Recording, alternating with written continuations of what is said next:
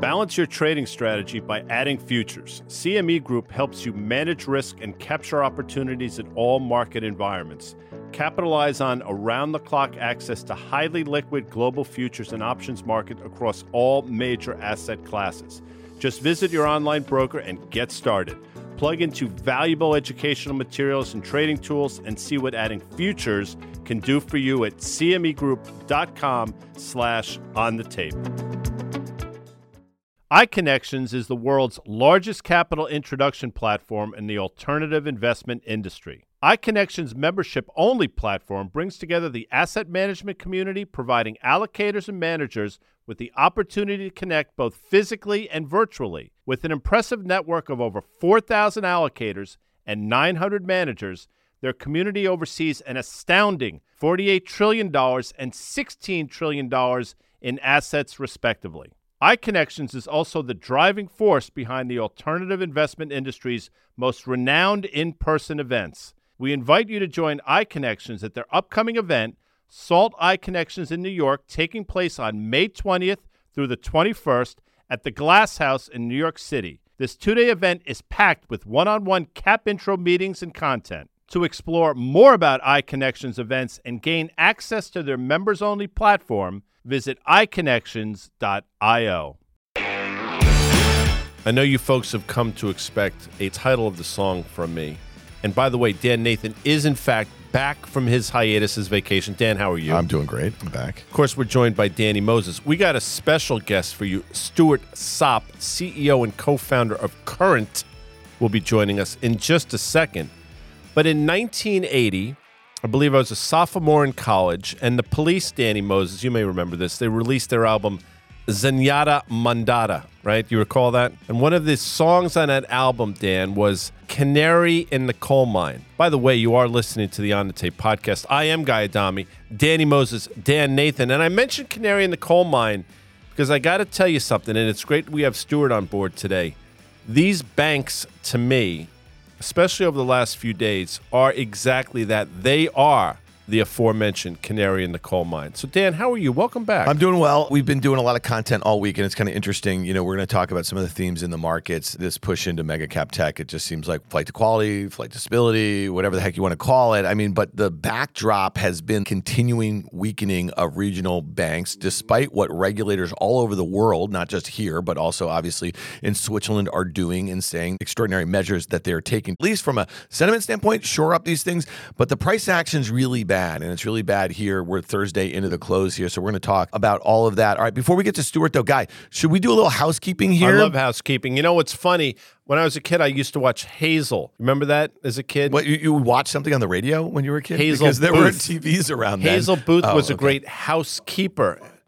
And you know who else was a great housekeeper, if we're going down this road, would be, of course, Alice from the Brady Bunch. That'd be Ann B. Davis. Sure. Sorry, Dan, please No, continue. all right, so here's the deal. We do a lot of content. You know, Guy and I do the market call that is on our Risk Reversal Media YouTube page. So go find that, follow it. Smash the shit out of the like button. Subscribe to that. Also, leave us, reviews, whether it be Spotify, the Apple Podcast Store for this fine podcast, OK Computer, Market Call. So all of that stuff. All right, let's get to it. We have a special guest here in the studio. Yeah, we do. It is Stuart Sopp. Hi, Stuart. How are you?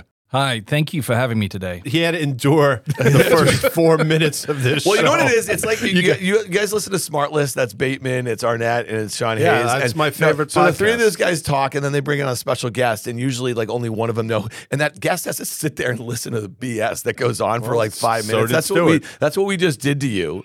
So, Stuart, you are the CEO founder of a fintech company. I think our listeners have gotten to know you over the last year or so, but you also in a past life was a macro trader, you're a Forex trader, you traded at large banks all over the world. Talk to us a little bit, because I think this conversation is perfect for you right now. You know how traditional banks work, you know how risk assets are traded, but you've also built a fintech company serving a consumer base here in the US that has been very affected by the move in interest rates, by some of the stuff that's going on in the economy.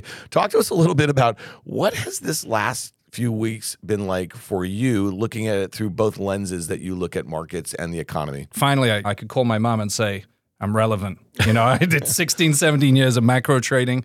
and then 8 years as CEO of co-founder of Current. So I think I'm well placed. I got two hats, two things, two lenses to look at what's going on right now. Banks, obviously we had SVB, we've had Signature, we've had all these, I would say, business banks that are catering to somewhat higher risk and consolidated or concentrated deposits. And so obviously I think it's well known now why some of these things have failed and gone into receivership. From a macro point of view, and when you look at the Fed yesterday with the 25 raise, I think, you zoom out a bit. I think Powell did okay. I think what they're doing is a controlled demolition. They're draining liquidity still, and they know it's over-indexing on these regionals, the smaller banks, and they don't like that because politically it's bad, and it's also just bad for America. We have a decentralized banking system, and they don't want to destroy that.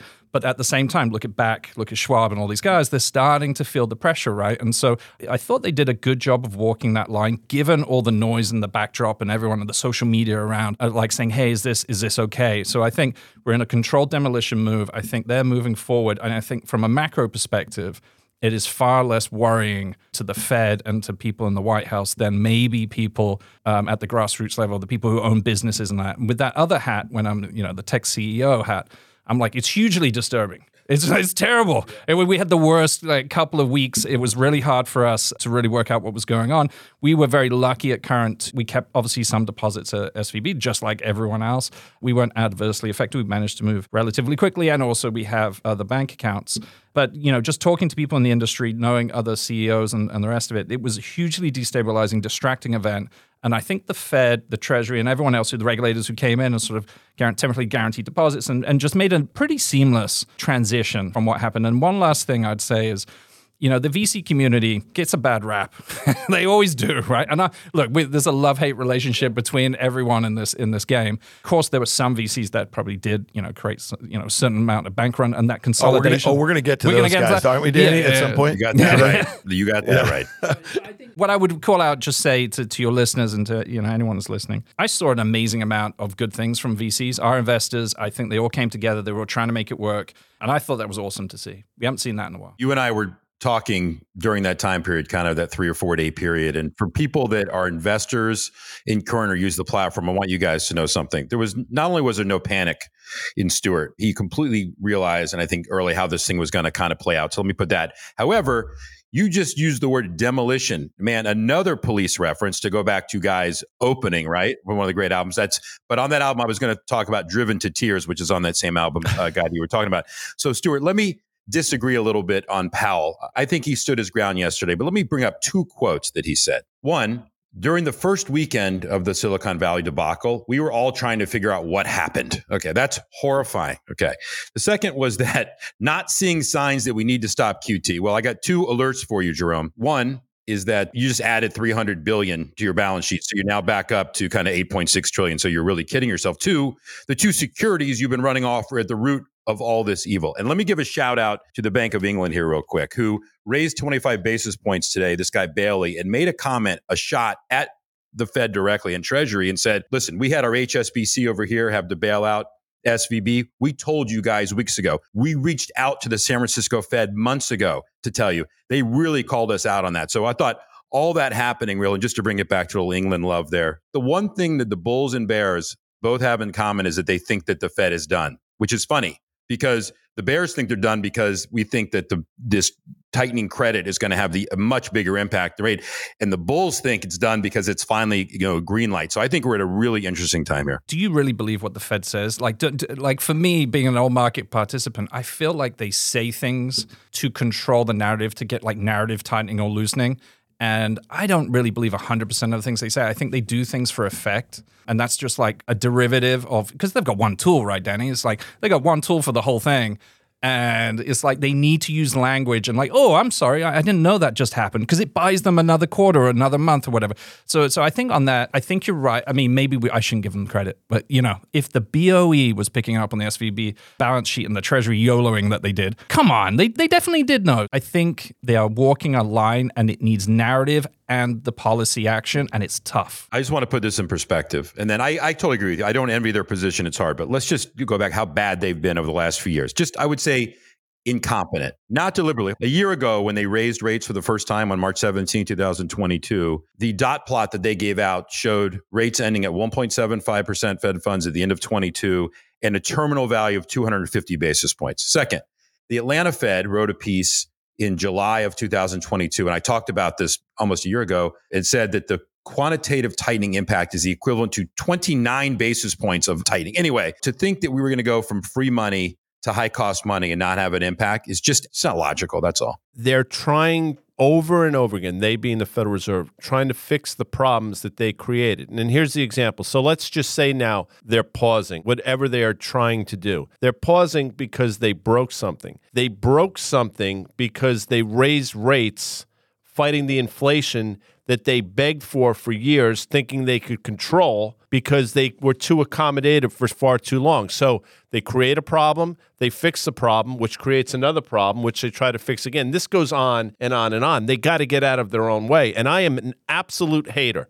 I am proud of that, and I say it all the time. I could link back almost every problem we had, including Sam Bankman-Fried, FTX, Silicon Valley Bank, all the shit that's going on, to the doorstep of the Federal Reserve. So just so people understand if they've never listened before, I am a hater. But with that said, doesn't mean that I'm wrong. I'm with you. And also, they have acted slowly. The transitory language was damn wrong, and I'm surprised that some of these regionals sort of didn't see that coming, right? Like, it's kind of on them, right? And also, the equity's been wiped out and they have paid the price with their jobs. So I think there's that. Coming back to your point, Danny, earlier, bulls and bears think that this is over. And I think that's right. There's 100 bips of cuts priced by the end of the year. But then you've got Powell saying he's not going to do anything yet. We're not going to cut. And I think that's the right line to toe. Now, realistically, as we get into Q2, into Q3, especially Q2, it's about 12 to 16 months. You're going to have to remind me when we first did a Fed rate hike, right? It was March 22. Thank you. Yeah. And so as we know, there is at least a year's lag. We know that, right?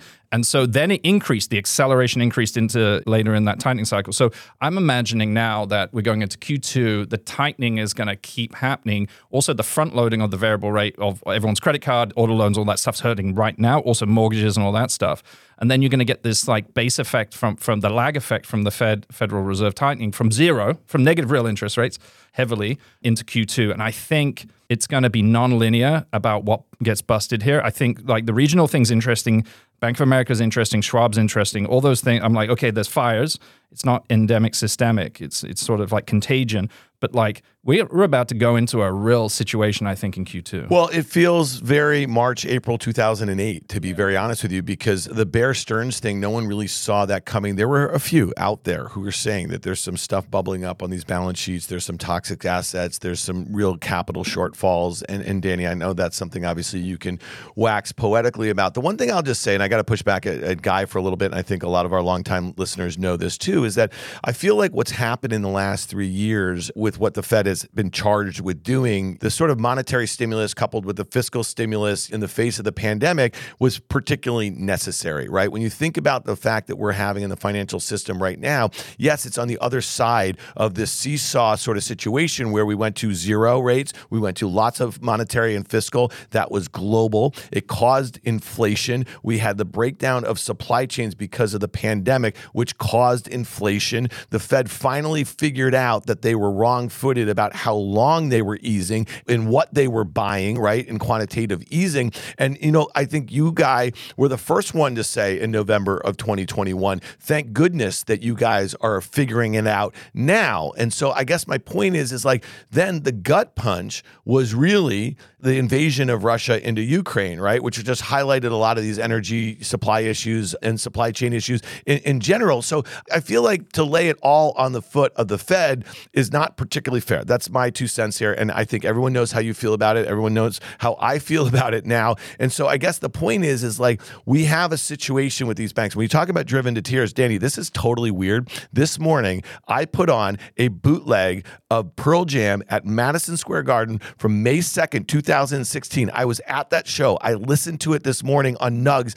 In the encore, Eddie does a cover of Driven to Tears. Go check it out, people. That's kind of weird. Okay, I'm just saying that. All right, so I want to talk about this because this is really important. There was an article this morning about Charles Schwab. The CEO was interviewed by the Wall Street Journal. Our friend, your former partner, Porter Collins, okay, was quoted in this article. Okay, here's a $100 billion market cap company. Danny, how many in assets do they have? This is a pretty good balance sheet here, okay, like in general, right? But the headline, the takeaway was that the CEO is coming out unsolicited and saying that they have the ability to weather the storm, right, of if they were to lose all of their deposits. So Danny, talk to us a little bit about what your takeaway was. That I know you and I have been talking about that over the last week. I know that you, Porter, and Vinny have been talking about it a lot over the past few months. The way this stock acts, it's not particularly great. It's down as we speak right now, 5.5%, trading very near multi-year lows. What's going on with Schwab? And is this a much bigger deal than some of these regional banks? It is, because that's a true systemic in terms of that touches pretty much everybody. Let's compare it to Silicon Valley in the sense of what's the capital hole on a mark-to-market basis. They have $6 billion in tangible common equity, Schwab does, and they're facing on a mark-to-market basis about $11 billion in unrealized losses. Silicon Valley was,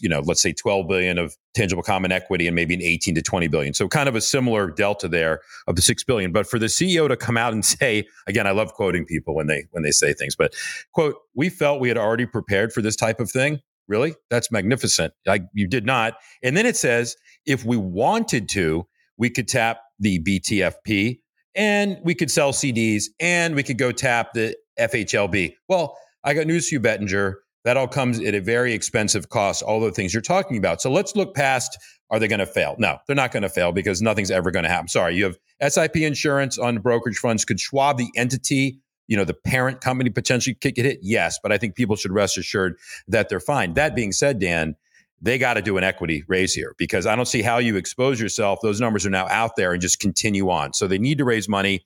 I am sure that there's firms like Goldman Sachs that would love to buy Schwab, right? At a price. I mean, they would. It's a treasure, right? That gets them back into kind of that consumer space that they've kind of been burnt on in the past. So I'm trying to separate kind of the stock price here for a minute, Dan, versus the entity itself. And I believe that the entity itself is very safe and safeguarded. Now, they need to raise capital, Dan. And the last thing I'll say is this.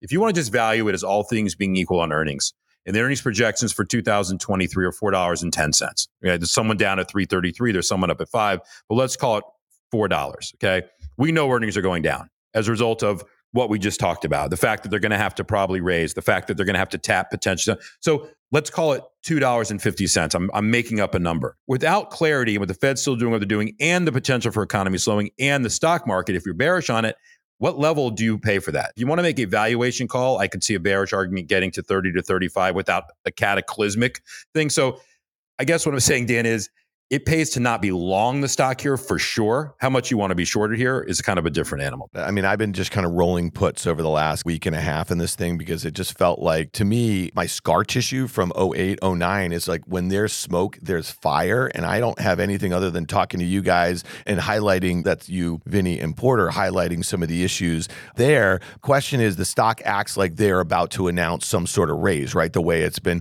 kind of coming in. Do you cover your short? Do I get out of this thing? Because to me, there's a really crucial point. Let's say the stock's right now at 53. Let's say they do a multi-billion-dollar raise. It's somewhere in the high 40s or something like that. If it can't hold that price, it's lights out. Then they move on and they get to the next name that seems really vulnerable. So Danny, like I'm just saying, take a play out of your 2008-09 Big Short playbook. What do you do in a trade like that? Well, you'd have to raise a lot to make people at ease. And if you raise a lot, it's dilutive. So pick your poison to what you're saying. Dan, if they try to kind of do a token amount with maybe some type of strategic, then I think you're right. The biggest mistake that Silicon Valley made in this whole thing was that Goldman Sachs announced this offering as their banker without it being filled.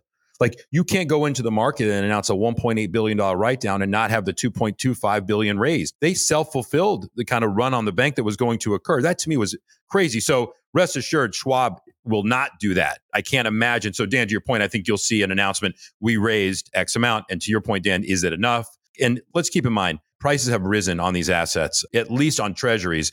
Mortgage-backed spreads are still kind of wide, but treasuries have rallied. So whatever that need was for Schwab, it's gone down a little bit. It doesn't alleviate, the big problem here, Dan, for sure. And I mentioned last week, I woke up one day and I was thinking, okay, what do I do with my Schwab, the money that's in the Schwab bank? And they had segregated $249,000 in one account and created Schwab Premier Bank, and it was something else in the other. So they capped it for me, which if you're cynical like me and you see something like that, that actually makes you even more scared that they went ahead and did that for me. Sometimes proactive can create a more of a recursive problem. I think when you look back at Silicon Valley and what can you learn going forward with Schwab, I think you nailed it, other than YOLOing bonds at the high, right? I can't help anyone on that. But I think you're right. Like, firstly, trusting Goldman Sachs to not price around and then getting an anchor of General Atlantic and just sort of like hoping for the best after realizing $2 billion loss in bonds. I think you can't do that. If they're going to do an equity raise, they've got to price it. They've got to have like really good underwriters. All that, it has to be buttoned up, right? And so it has to be done. So I think that's one. And then two, everyone's touching upon this point, and it's really, really undervalued. You remember this from your 2008 days? I certainly do. Communications. Communication is so damn important in these times. And I think when you've got bull market CEOs who haven't really experienced this stuff, they just go out and think they're being proactive. Hey, I'm just going to, let's segregate all the accounts to 249, or let's come out and say basically to the market, we're fine. That is terrible. That is red flags to bulls. It's probably meat to bears. I don't know what the other analogy is, but you've got a bear market here and you've got bear market people, and you saw the Hindenburg report today. There are people out here trying to crush stocks and make money. And if you come out and think you're being good and proactive, you better have your comms right. Silicon Valley didn't have their comms right. In fact, I don't think they had a head of comms as well as the CRO. That's a mistake. You needed someone in risk and you needed someone in comms for crisis. Now, for Schwab, they need to sort this equity raise out, and their comms need to be much, much better than what we saw today. Yeah, and just to quote Guy Adami's Twitter feed, and if you're not following Guy Adami, you're you're doing Twitter. Me. You're at Guy Adami. You're doing Twitter wrong here. But you said it's not that they're trying to crush stocks. You said they're trying to find truth. And Danny, you say that all the time, and I think that's a really good point. I want to make one point about the Goldman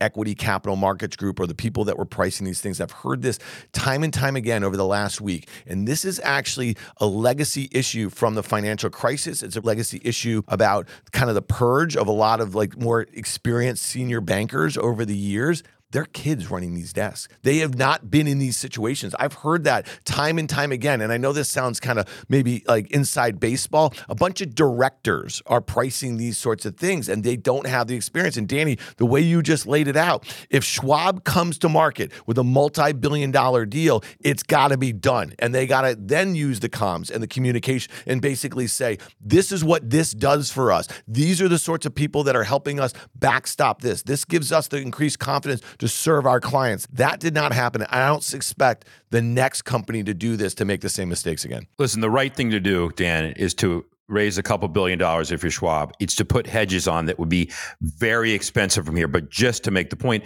and sacrifice your 2023 earnings for the betterment of long-term viability here. And from the quotes from the CEO, I mean, Porter nailed it in his quotes in the Wall Street Journal article, but it doesn't seem like they've had that come to moment yet. And so they will, I'm sure, Dan, and you're right. Danny, does that come with like decreased buybacks? And like, how do you raise capital at rates that you wouldn't even considered 6 or 9 months ago and still be paying the dividend that they pay and still do the buybacks? And I actually think that's potentially a huge risk to this whole sector. And you and I were talking offline. Some of these big money centers trade at like a multiple a book that normally in a decent environment you'd be lining up to buy. But what comes with increased regulatory issues and increased dilution and maybe less cash return, maybe they're not that interesting right here. The FDIC obviously is a government agency. The SIPC is not. They have a line of credit with the government. The SIPC is made up of members like Schwab and others. And guess what they have? They keep treasuries. So they have treasuries built up at the SIPC. So I don't want to get everybody freaked out. But so if you're a member, when you guys have an account like member, SIPC, you're like, oh, what is that? That's probably a government agency. No, it's not a government agency. So rest assured the other members of that SIPC are also going to want to push Schwab in that direction, Dan, which I think is kind of lost on people. Also on that album was a song called Bombs Away, and I will tell you, it's bombs away right now in that sector. Wait, is this even your favorite Police album or no? I mean, I went to see the Police. I believe in 1982, Ghost in the Machine just came out. Saw them at Madison Square Garden. I think they started with Invisible Sun, if anybody cares. I'm sure zero people do. That's a great song. It is a great song. Yeah. Police are a great band. I'll say a couple things quickly. I want to ask Stuart a question. For Schwab and Goldman Sachs, I mean, Goldman Sachs, as we're sitting here, it's a $105 billion company. I think Schwab is maybe a $95 billion company. The recent low in Schwab, by the way, was $45, I think, on the 13th of March. We're trading obviously a little higher, but there's a lot of room to the downside, I think is the point. And I don't know how Goldman does something like that with Schwab. Maybe it's a merger of equals, quote unquote. But here's a question to Stuart, because I think this is interesting. And I've talked to him about this before when we've been in the office. My sense is, again, everything you have built at Current, your whole team, by the way, it's shining a light on all the things that have gone on over the last 6 months, one thing after another. I think it emphasizes and it reinforces and it galvanizes your vision all along. Can you speak to that? Yeah, I appreciate that. They're very kind comments. We work really hard here. I'm sure everyone listening does as well. When you're in the middle of that Venn diagram of finance and technology, and then you're dealing with an impoverished blue-collar sector, it's hard for everyone. So we've done an amazing job, I think, in our team, and we've continued to focus on product. So the way the market has changed is there is more hesitancy around fundraisers, around capital. Cost of capital is much higher. And the only way you can really strategize to get out of this is through high-value products, through stickier products, through giving back to the consumers. We've had an elevated national spend. We're at $1 trillion of credit card debt. And I mean, if you squint and you say, okay, well, through COVID, it goes back to trend. But it has been an exceptionally large move. And I think there's a lot of fragility in the consumer, and they're putting it on these debts and rolling them up and all this other stuff. On the positive side, you're seeing wage pressures. This is what's come through to the Fed, right? Is the 5-6%. You look at the Atlanta Fed, that's all like blue collar, sort of working class, hourly paid workers. And so they are getting paid more and being protected a little bit from this. And then the cyclicals like services and restaurants and hospitality and things like that. And so you've got one side that's like sort of in trouble in blue collar and the other side that's kind of not. So you got a mixed bag in there. And so making sure that we're delivering products that is going to cater to like an off cycle for half of our customer base versus the other half, it's pretty tricky. We're building a credit building product that's coming out in 6 weeks, and then some more earned wage access and getting people their money as quickly as possible later on in Q2. So focusing on the product, keeping everyone focused on our customers and delivering the most value. That's the only thing that we can control. Guy, to your point about Goldman and Schwab, in no way was I inferring they would pay anywhere near these prices. Let's give Goldman credit. Maybe they have rookies dealing in their capital markets, but in their M&A division and what they would buy, they're down at $10. So let me just get that out of the way. So Stuart, it's interesting because I think a lot of current clients, the millennials, Gen Y, whatever we call them, have been going to Investopedia nonstop for the past couple weeks, right? Looking up all these terms, looking acronyms. What is this? What am I exposed? And all that stuff. And it's interesting where you sit because not only are you an experienced trader in the macro front, you dealt with all these VCs raising money for the companies. So you've run the gamut here, right? And so your viewpoint, where is my funding going to come from for your company, right? You got that, check that box. How am I going to cater to these people? And what are you watching as far as behavior? Because I think the point you make about credit card balances moving higher, the lag effect of the Fed, this 25 basis points, yeah, maybe the markets themselves are relieved that the Fed's almost done, but that is set in stone for another increase on people's floating debt. And there's no one better to see kind of all of this and kind of where you sit. And I'm not just saying that to slap you on the back and say, great job. I'm saying it because you are seeing, and you just described a situation I think is really important for people out there. Where do you guys kind of draw the line on pointing consumers to kind of what to do and educate them and point them to products that can be most effective or get them to think about fixing their personal balance sheet, so to speak, in this environment? That comes through from our mission and vision, really. Honestly, it's not a wriggle out of your question. We didn't want to be paternal when we started Current. It's important to have the product work together with other products that is holistic and is designed to move progress seekers, people who want to get on in life, who felt held down by the existing banking or financial system. A lot of fixed fees, a lot of those problems if you don't have a lot of money. And so lowering the barriers to entry for banking and then building products and services that are synchronous and work together. That's the whole point. And we have graduation from teen into all the way into our credit building product and beyond as we go into 24. In terms of like the health of the customer, at the moment we're seeing it's okay, but they are taking on more debt as we've seen.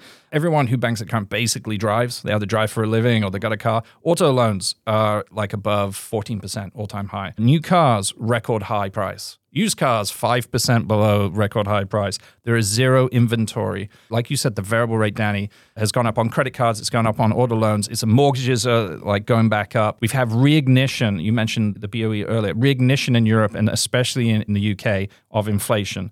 To me, this has major, major warning signs for the consumer. We're trying to get our products out as quickly as possible to help people. And I agree with that. And I've said it for a long time. I mean, I never underestimate the U.S. consumers want to spend money.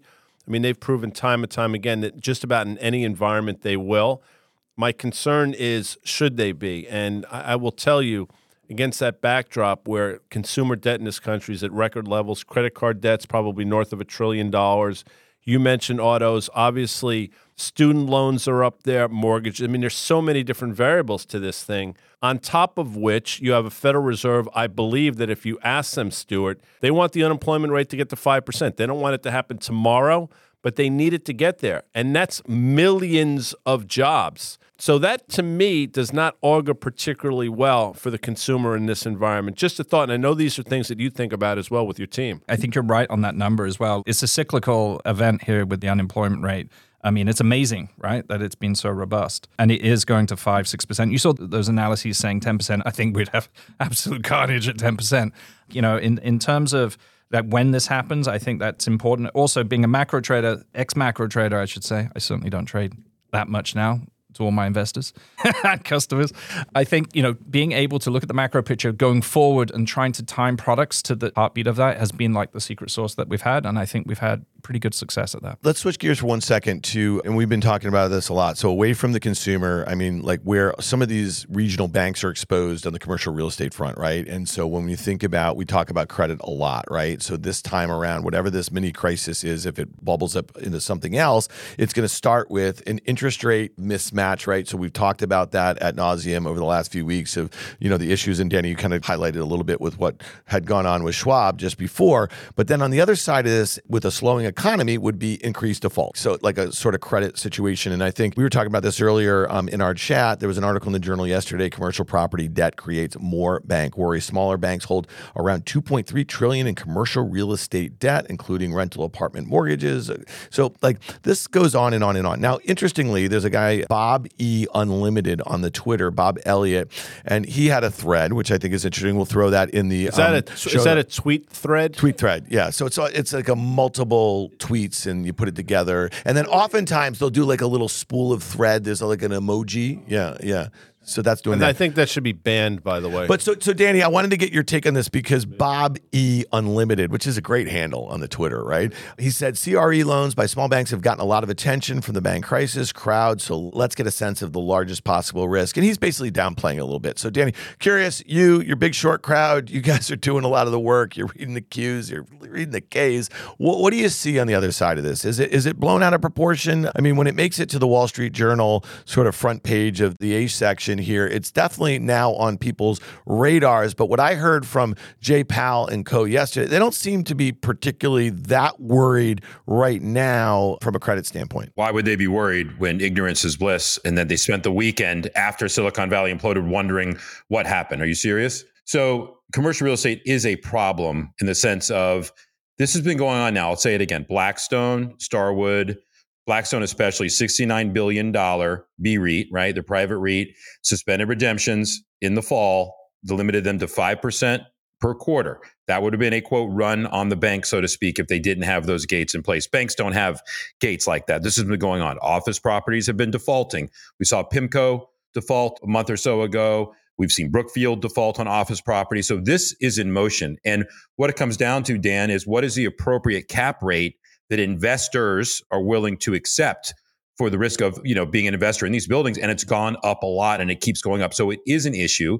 And I think the ability for banks to get these loans off their balance sheet just became a lot more expensive, meaning it's one thing to sell treasuries and agencies back to the government at par and pay some small fee to do it. Nobody, unless you reenact, the TALF and all these other programs, are going to have to come with another act and get them off the balance sheet.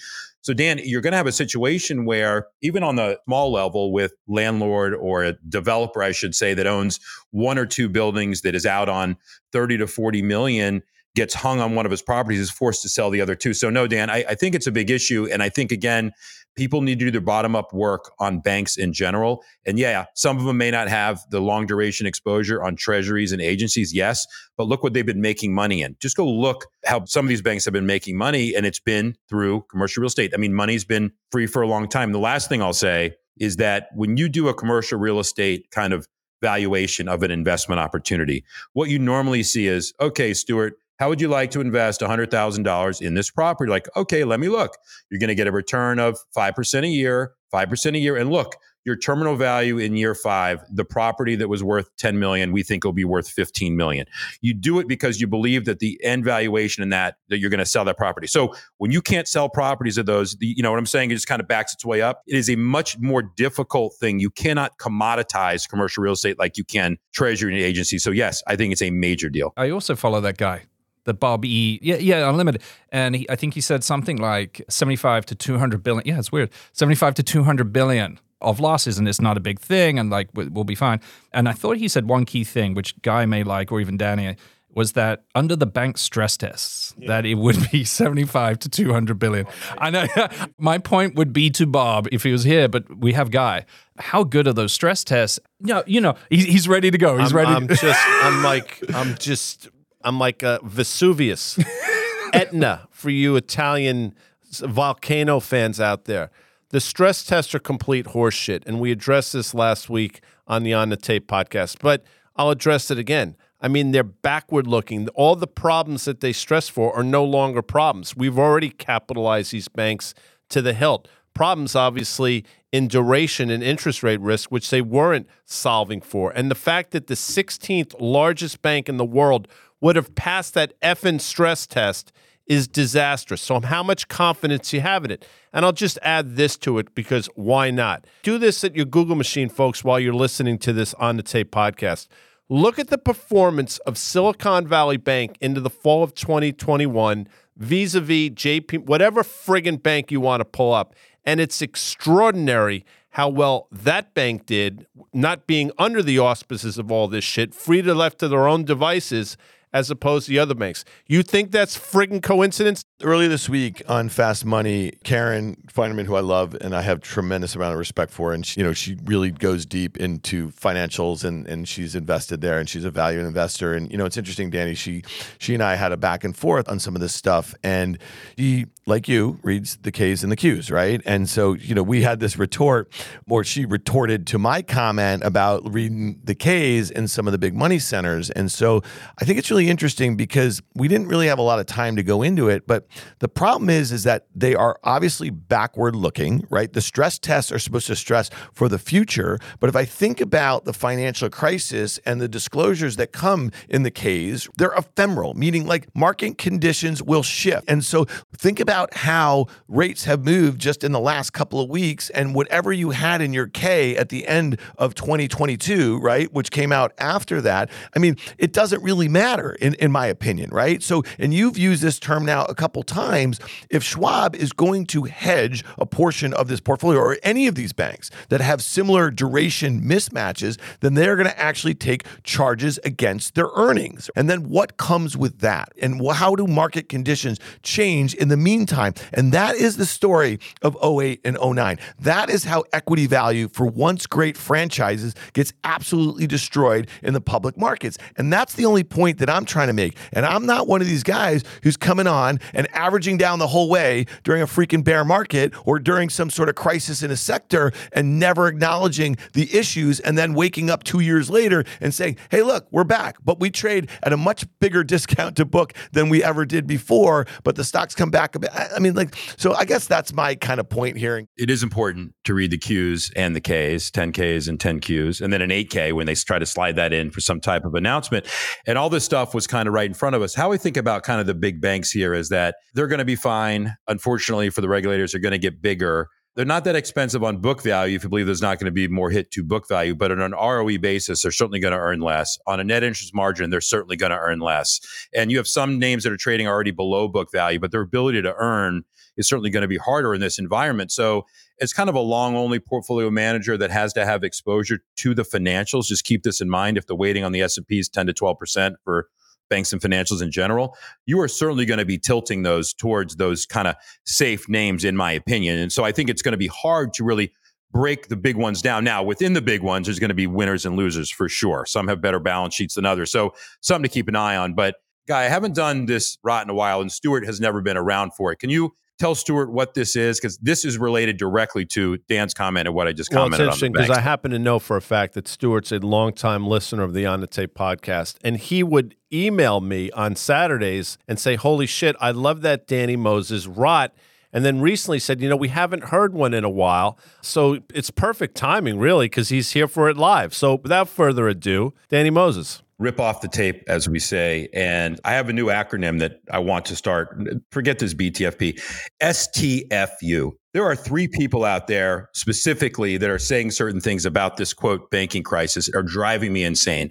And just as a way of backup, I was all for protecting SIVB depositors because I believed the unknowingness and what it would do to the economy. Now, that being said, I'm starting to have feelings that maybe I shouldn't have been because of what I'm seeing come out after the fact. But David Sachs, who is part of the All In podcast, who started Craft Ventures, and he was at PayPal back when, certainly a very smart guy, but let me just say has benefited, obviously, from easy money for a long time. I mean, a venture capital firm monetizing certain of these assets, blaming short sellers for the bank run. Let me just be very clear. The short sellers did not cause, if anything, the short sellers could have prevented it if people had listened to them back in the fall when this was happening and they shored up their capital when they could have or should have. So I violently disagree with that. He's blaming spike in interest rates and all this stuff going, well, that was all happening in real time. That did not just come on in general. So the pleading and the begging is ridiculous. Then I go to Ackman, Bill Ackman, who is a smart guy. He's been around the block. He's seen a lot of different markets, calling this a banking crisis, saying the access to low-cost capital for these banks has gone away. That's called a cycle, Bill. Those are cycles. This is how it goes. This is how things clean up. If you can't fund certain things in zombie businesses that never should have been around anyway, so now you got Ackman. And then bring in the king of all this. And this isn't even a Tesla. This is just Elon Musk making comments that the Fed needs to drop the rate by at least 50 basis points, that the major driver of deposits flight is people moving money from low interest rate savings accounts. Thank you for that report from the sidelines, Elon Musk, on what has just occurred. These people, and I put Sachs and Musk together, I put Ackman in a different category. Most disappointed by Ackman, like begging and pleading. Trade the market, man. I know you have vested interest in certain of your investments and maybe your insurance holdco and all this stuff. We're all exposed, but you're a professional investor and trade around it and stop really bitching and moaning about it. So that stuff has incensed me in the last week. So all this stuff was coming. We knew the Fed was raising rates. We knew this. I was on the balance sheets of various banks, and you adjust to it. You tell me that you can't perform or make money as a fund manager or as a venture capital manager in a rising rate environment. Guess what? You shouldn't be in the business then. I mean, I loved it. Thank you so much, man. That was great to be here in person. Everyone listening, you should have been here. All those people you mentioned, they're talking the book. These are book talkers. They all got like an angst to grind. We could go through each one, why rates need to be lower or why they needed a bailout. They all talk in their book. I would just say this. SVB ultimately, at the beginning, what started, that meme with the dominoes where you touch the small one and it ends with the big one with SVB going down. When you think about what they did wrong initially was listening to the Fed. That's what they did, right? They listened to the Fed. It was transitory. They YOLO'd the bonds, and they believed the dot plots. And I think all that we've been saying today is don't listen to them. I mean, if any of you under the delusion that Bill Ackman is somehow this altruistic guy that's putting this shit out on Twitter to help the United States or mankind, you're doing it wrong, people. I mean, you're buying into a lot of bullshit. Blind Faith, by the way, was a great band, Dan Nathan, if you recall. Eric Clapton, Ginger Baker. I think it was Jack Bruce might have been the other one. Danny might know. But it's a shitty way to live life. So if you're bowing at the altar of a Bill Ackman, find another effing altar. We catch a lot of shit over here, which is fine. We got thick skin. I just want to say this about Musk, how he weighs in on this sort of stuff. He didn't have a word to say about the SIVB thing. He spent $44 billion to own the libs buying Twitter, okay? He overpaid by $30 billion, okay? It has nothing to say about the ecosystem in which he has been a massive beneficiary for 25 years during that whole situation. But he sends his dog out, David Sachs, like the guy to do all his dirty work. And that guy, I think our friend Wall Street Cynic, that would be Jim Chanos, who's a friend of the pod, comes on the pod. He's just, he keeps quote tweeting David Sachs, just saying, keep digging, keep digging. I just think that's really funny. And then the last thing I'll just say about Musk, for all of you guys who bow at the altar of all his bullshit, I bring you back to a tweet from March 6, 2020. The tweet was, "The coronavirus panic is dumb." And I'm just going to leave it at that, okay, for the biggest genius who's ever lived on the planet. So there's my little mini rot. Stick around, Stuart, because when we come back, we're going to take some listener questions and we're going to effort some answers.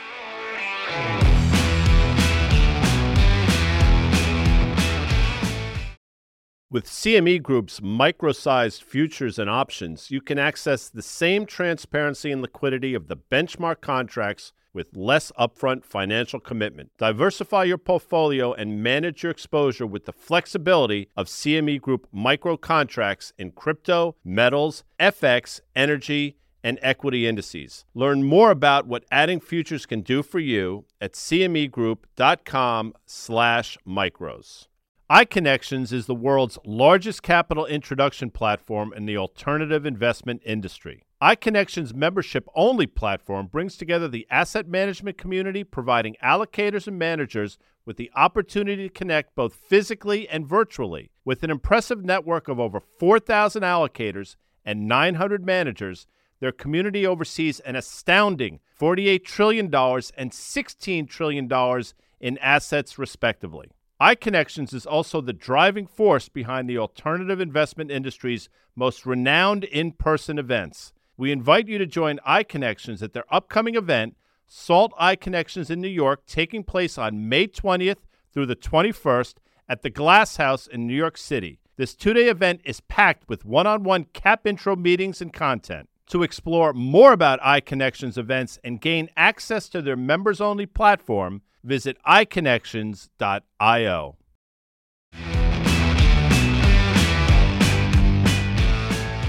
Dan, it's important to point out some of the work that our man Butters does at FactSet in terms of just valuations and what's going on and how the market is viewing the current valuation and where we potentially go this year. No, I think it's interesting. So that would be John Butters. We just know him as #Butters, but he is the senior earnings insight analyst over there at FactSet, who often comes on our market call program with what's happened with rates over the last, let's call it week, what's happened at rates over the last year that we spent a lot of time talking about. I mean, that's one of the, obviously, the huge inputs as far as equity valuations here. And even at these very elevated levels, right, year over year, despite them coming in. We just had a Fed that raised a 1/4 point on Fed funds rate. I look at the S&P 500, and Butters is kind of reporting here. We're trading at about 17.1 times, is below the 5-year average, about 18.5 times, and 10-year average of 17.3. Do you guys think, with where rates are right now, that the S&P 500 should basically be trading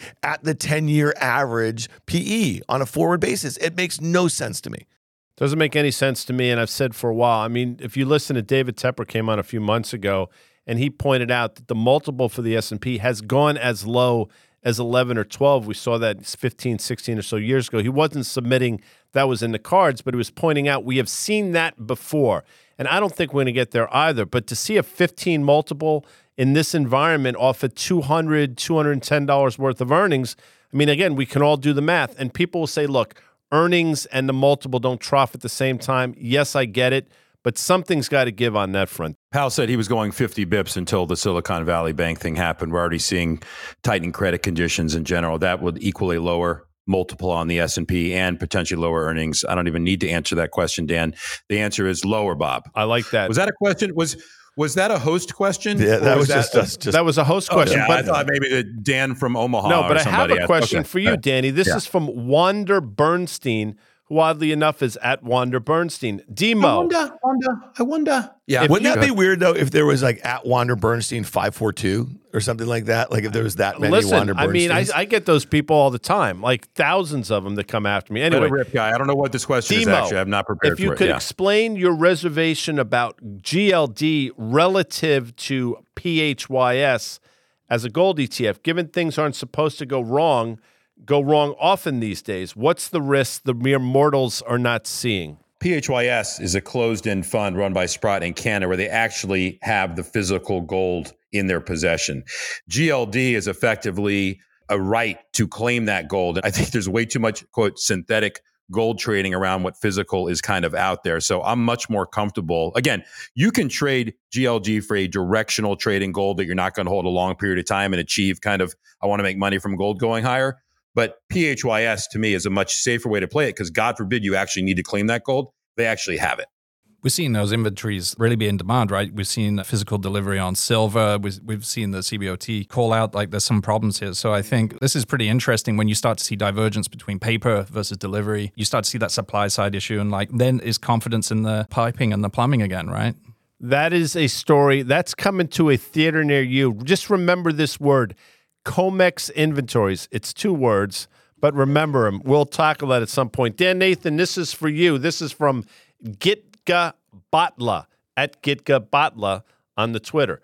The daily big swings in the market confuse me. One day it's doom and the next day as if nothing wrong ever happened. Dan, how should first-time investors assess this? I am afraid to put money to work. I would approach a period like this with caution, because when you see the volatility bands widen like this, but like the VIX, for instance, okay, trading at a level very near the low end of its 2-year range, to me, that's actually a dangerous cocktail. You know, we've heard a lot about these 0 days to expiration options that are trading huge notional value on a daily basis here. I think it's causing some of that volatility, and like some people far smarter than me on this is saying that under the hood, this is a really difficult situation, especially when you see the sort of volatility that we're seeing in the rates market, that we're seeing in commodities and foreign exchange. For some reason, and Guy, I'd love to get your take on this. It's like, you know, you and I have been doing this a long time. We've been commenting on this stuff a long time. It seems like the equity markets are usually the last ones to get the memo here. And when you think about every other risk asset, including crypto for that matter, that have just been literally, the volatility has been insane. The fact that the S&P 500 looks pinned to like 39.50 just seems like a non-occurrence to me. I think so much of it has to do with this passive investing that's been de rigueur for you French fans out there for years now. I think money comes into the equity market regardless of what's going on, and that basically mitigates all the bad news and all the reasons why equity should be lower. My concern all along, Dan, has been when passive investing becomes active investing, it ain't going to be active on the way up. That's just my thoughts. We have a question for Swizzle here. This is for Bradley Summer, not Andy Summers, oddly enough, who was He's the my guitarist. boy, by the way. I know him. You know Bradley? I know this guy. Oh, well, there you go. Good guy, yeah. He comes out at Summer_Bradley. I've been surprised high yield hasn't been weaker considering rate moves and concerns of recession. Thoughts, and do you think SJB is a good way to play it? If you agree, high yield will weaken into a weakening economy. I am not familiar, Danny Moses, with the SJB. I am familiar with the HYG. And as we're sitting here, today is Thursday, you saw a pretty significant sell-off in the high-yield ETF today. Again, comes out HYG. It doesn't move precipitously, but when it does, it's typically the precursor of something. And again, I think credit is going to be the last shoe to drop, and I look at it through the HYG. I'm not saying you should trade it, but I'm saying you should watch it, Danny. That's a $13 billion ETF, this HYG. There's 1,200 different holdings in it. The average duration is kind of 4 to 5 years. It's trading right now at about 4.5% over those 4 to 5 year treasury comp. So it is widening, and that's pretty much going to drive it all. And I'll tell you that 21% of the fund is kind of exposed to consumer cyclical, and then 17% like telecom, like Charter. So it's got some okay stuff, but it's got some shit. And so as a group, you know, it feels diversified. But again, this is what the Fed was buying when the COVID started, when they were buying stuff like this. And so you have some zombie companies that never probably should have been bailed out. Folks, over the last hour, you got a Danny Moses rot. You got Dan Nathan out there back from vacation. You got a somewhat exercised G Swizzle. You got a lot of police songs you probably haven't heard about or thought about for years. But most importantly, you got the great Stuart Sopp, the CEO and co-founder of Current. It has been an absolute honor to have you join us on the podcast. Thank you, Stuart. Thank you.